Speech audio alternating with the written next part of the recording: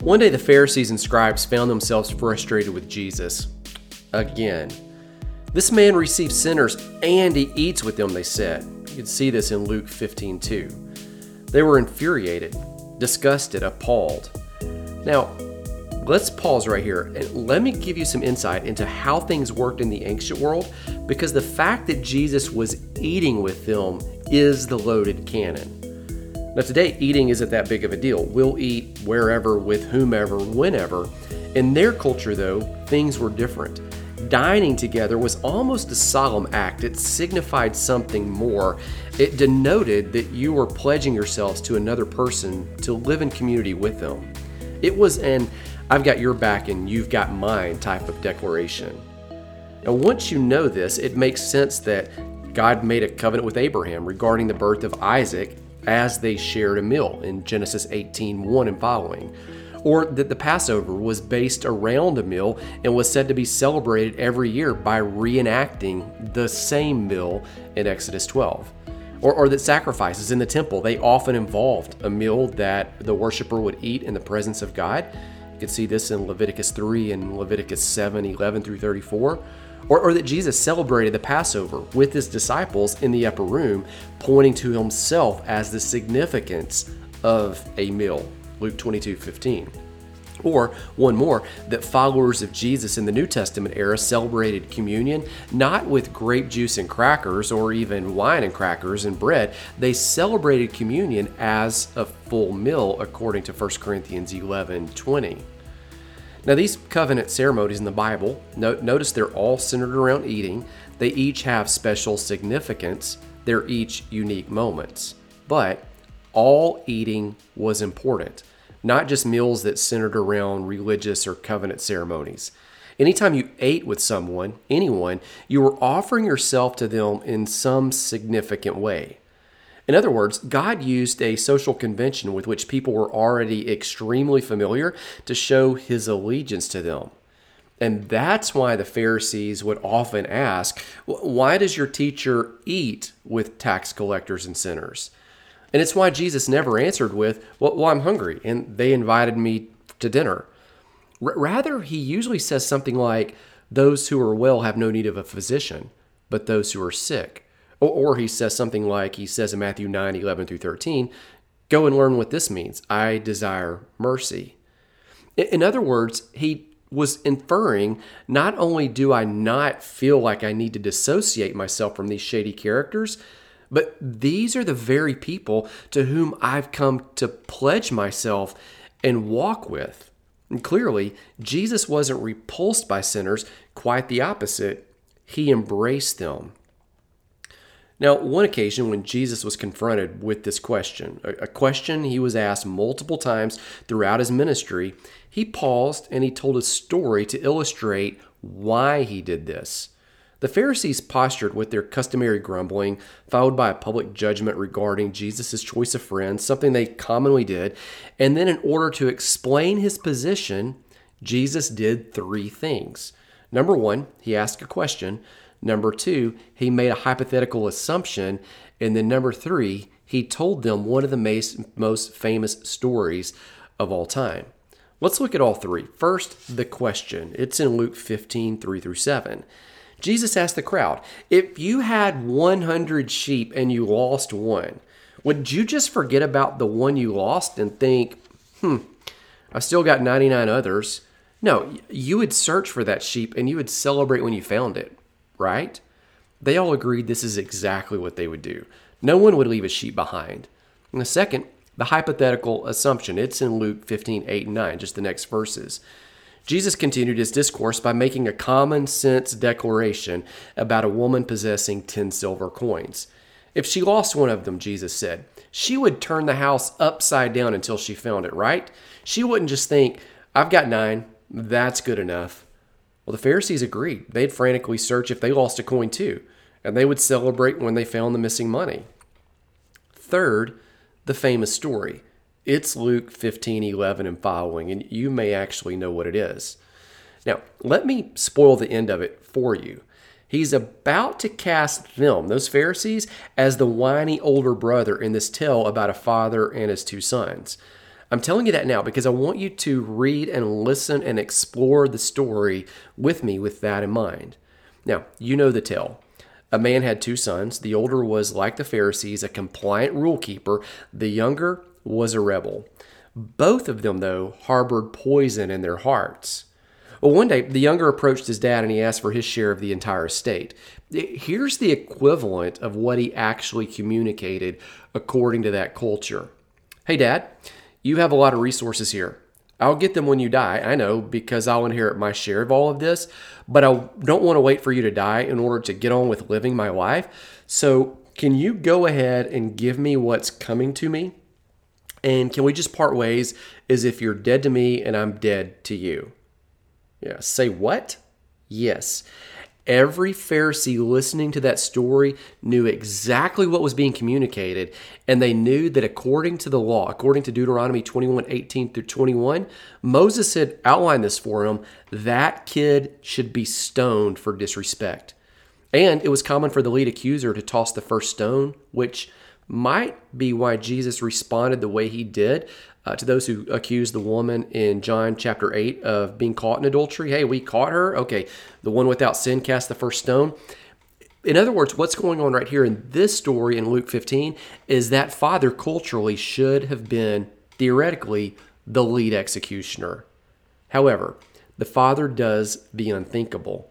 He actually gifts the son his share of the estate, and predictably, without the skill to manage those resources, the young man ends up squandering all of them. His bad luck gets even worse when a famine hits in Luke 15:14. Ironically, the young man finds himself working in a pig pen, an animal that was considered to be unclean by all Jews. And despite all of his begging and all of his whatever in that culture they use for the "will work for food" signs, no one gives him anything.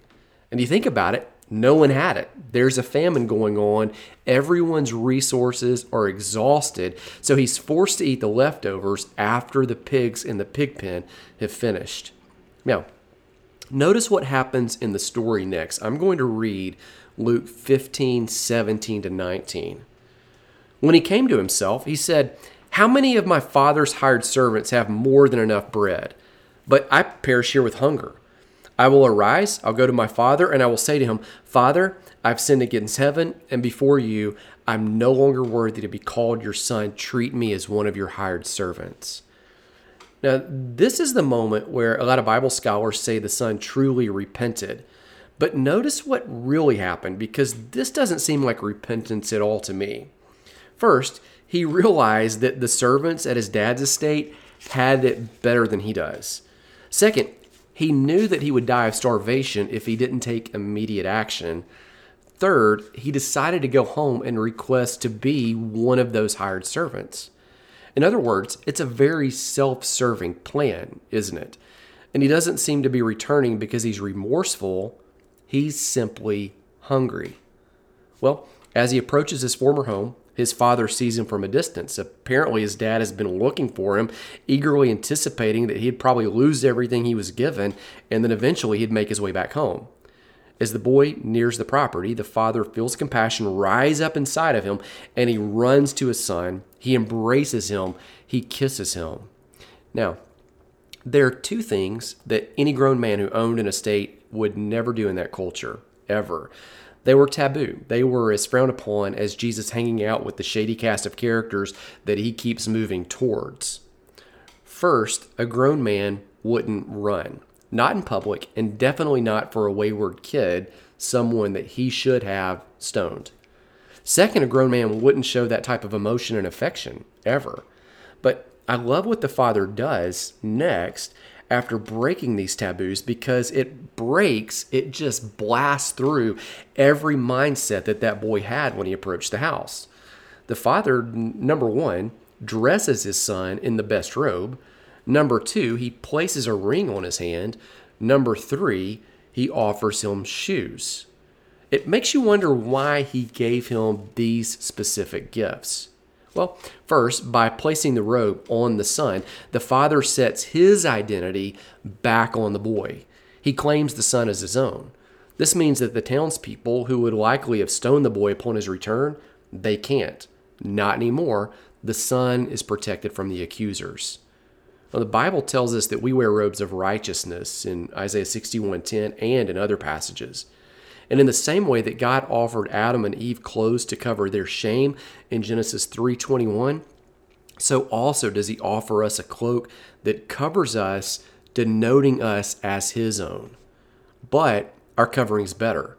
God doesn't robe us with something separate from himself. He actually cloaks us with his presence. Galatians 3:27 says that we are now, get this, clothed in Christ.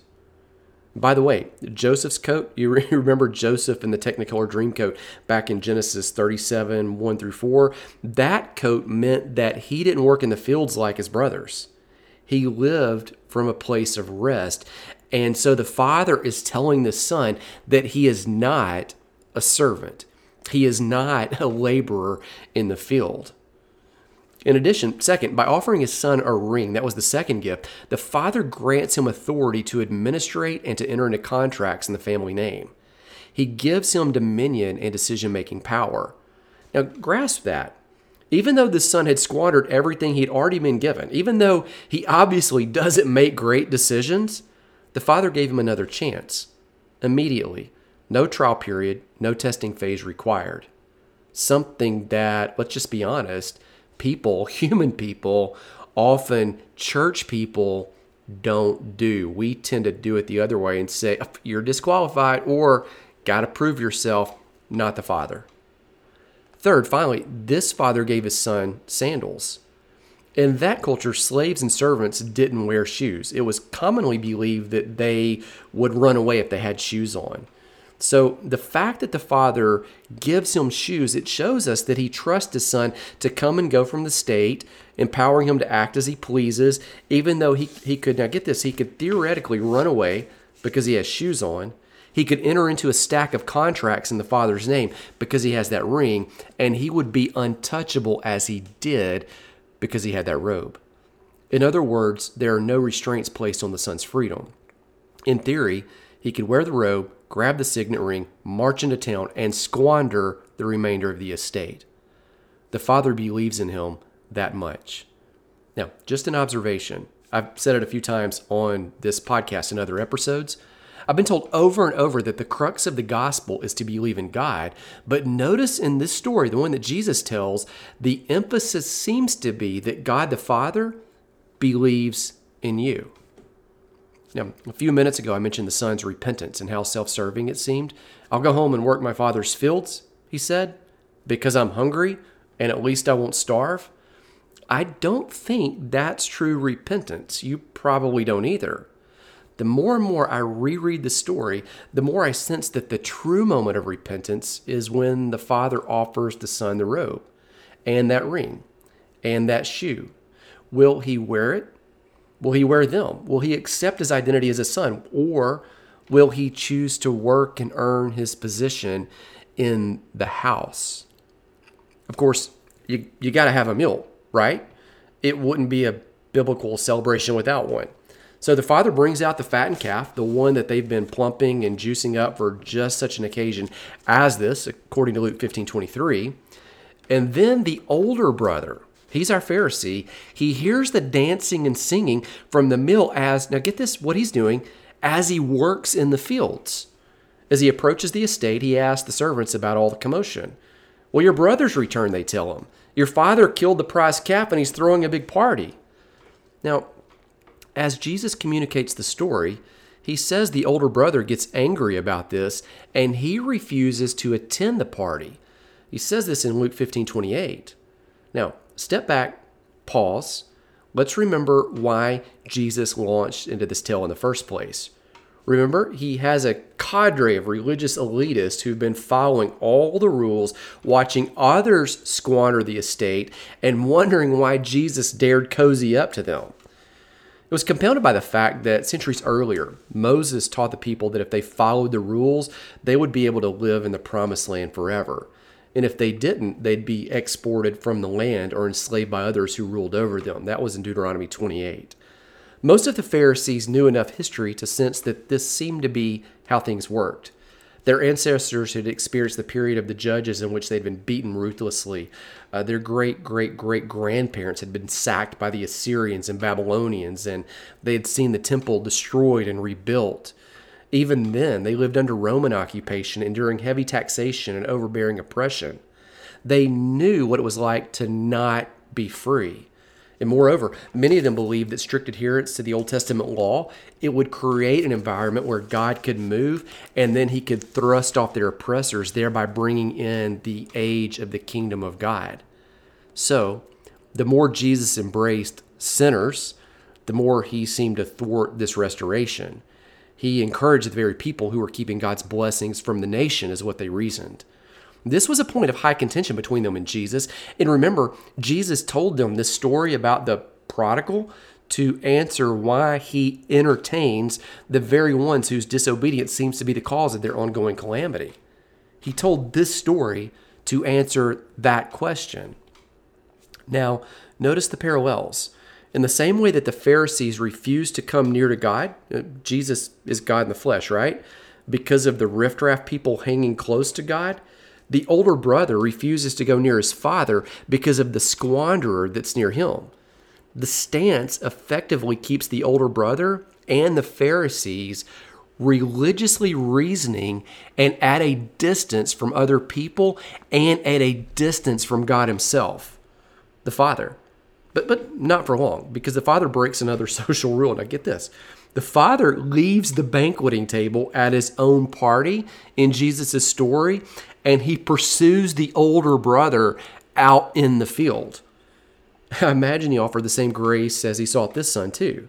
However, the older brother, he puts distance between him and his father because he can't reconcile the grace that's being offered. Notice he says this son of yours has returned. He doesn't say in Luke 15:29 that this brother of mine is back.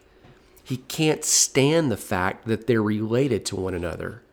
He even points out issues in his father's behavior, much like the Pharisees try to poke holes in Jesus' behavior. He says, you never gave me a party.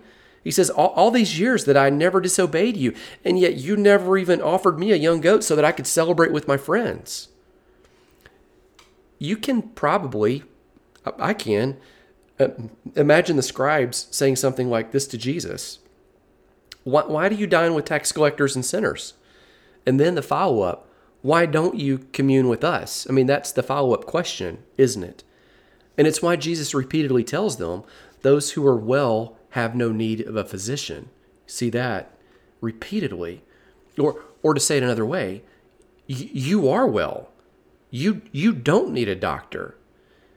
And even this, I've not come to call righteous people, but sinners, in Mark 2:17. It's like you can almost see Jesus commending them when you read things from this perspective.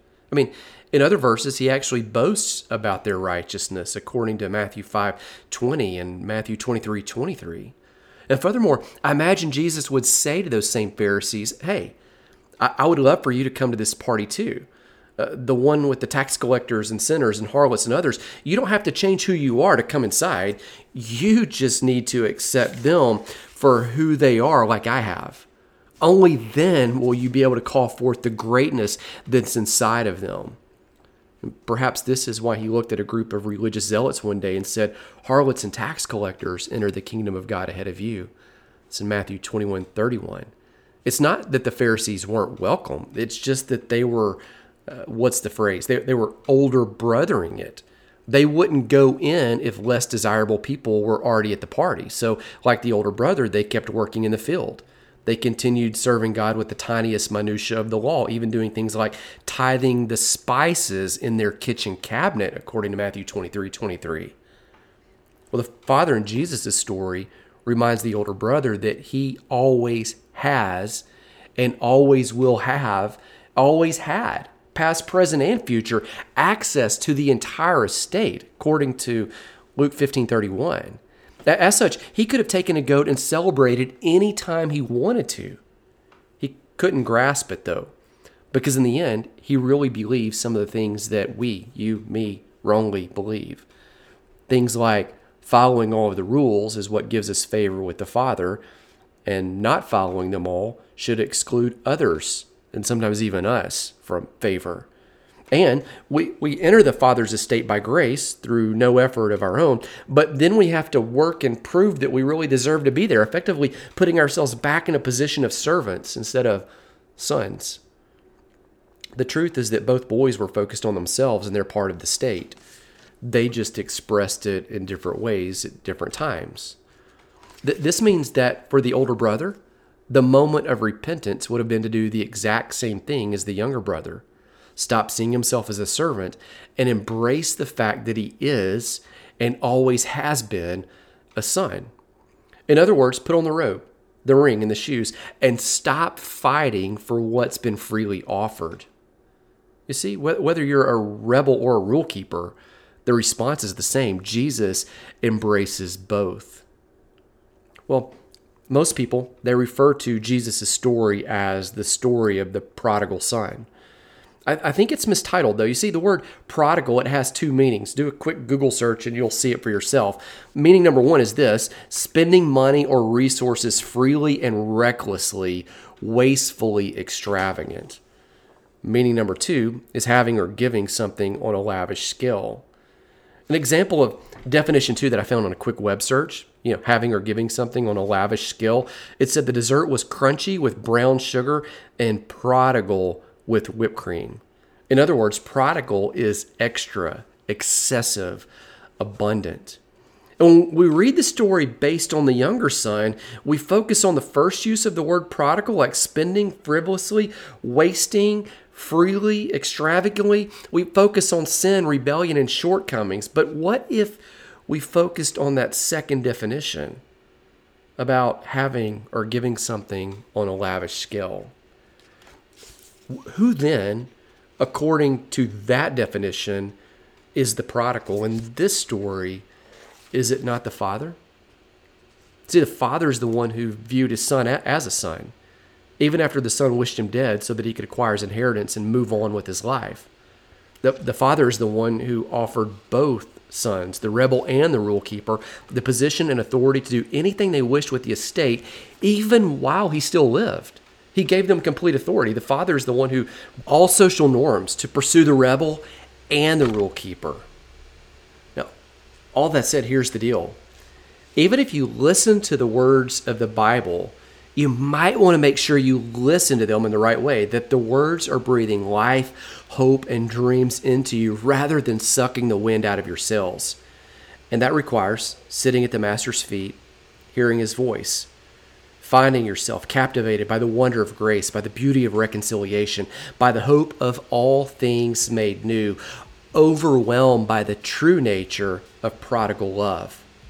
People who do so stand secure in their identity as sons and daughters, which is what we talked about in part one of this entire series. They walk in the presence of God as a way of life and exude spirit, which is what we talked about in part two.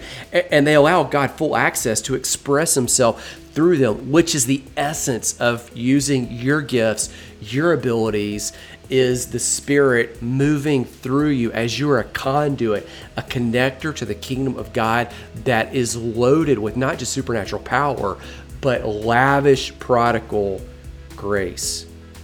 The overflow of that is an undeniable expression of the gifts, all delivered, again, in lavish, excessive prodigal love. My prayer for you as I sign off is that the Lord would bless you. He would keep you. He'd be gracious and shine his face of favor upon you, that favor, that love, that grace would penetrate every mindset that you have, and that you would see that you're accepted as a son, as a daughter. May you put on the robe and the identity. May you put on the ring and have the authority that he's gifted you to bless others with the presence of the kingdom. May you put on the shoes and know that everywhere you go, you're blessed, and you're there to bless other people. May you see all of that, and may you realize that you don't receive your position by grace and then keep it by earning it, by working, by enslaving it, but it's grace that brings you in, and it's grace that continues. Until next time, grace, peace, shalom.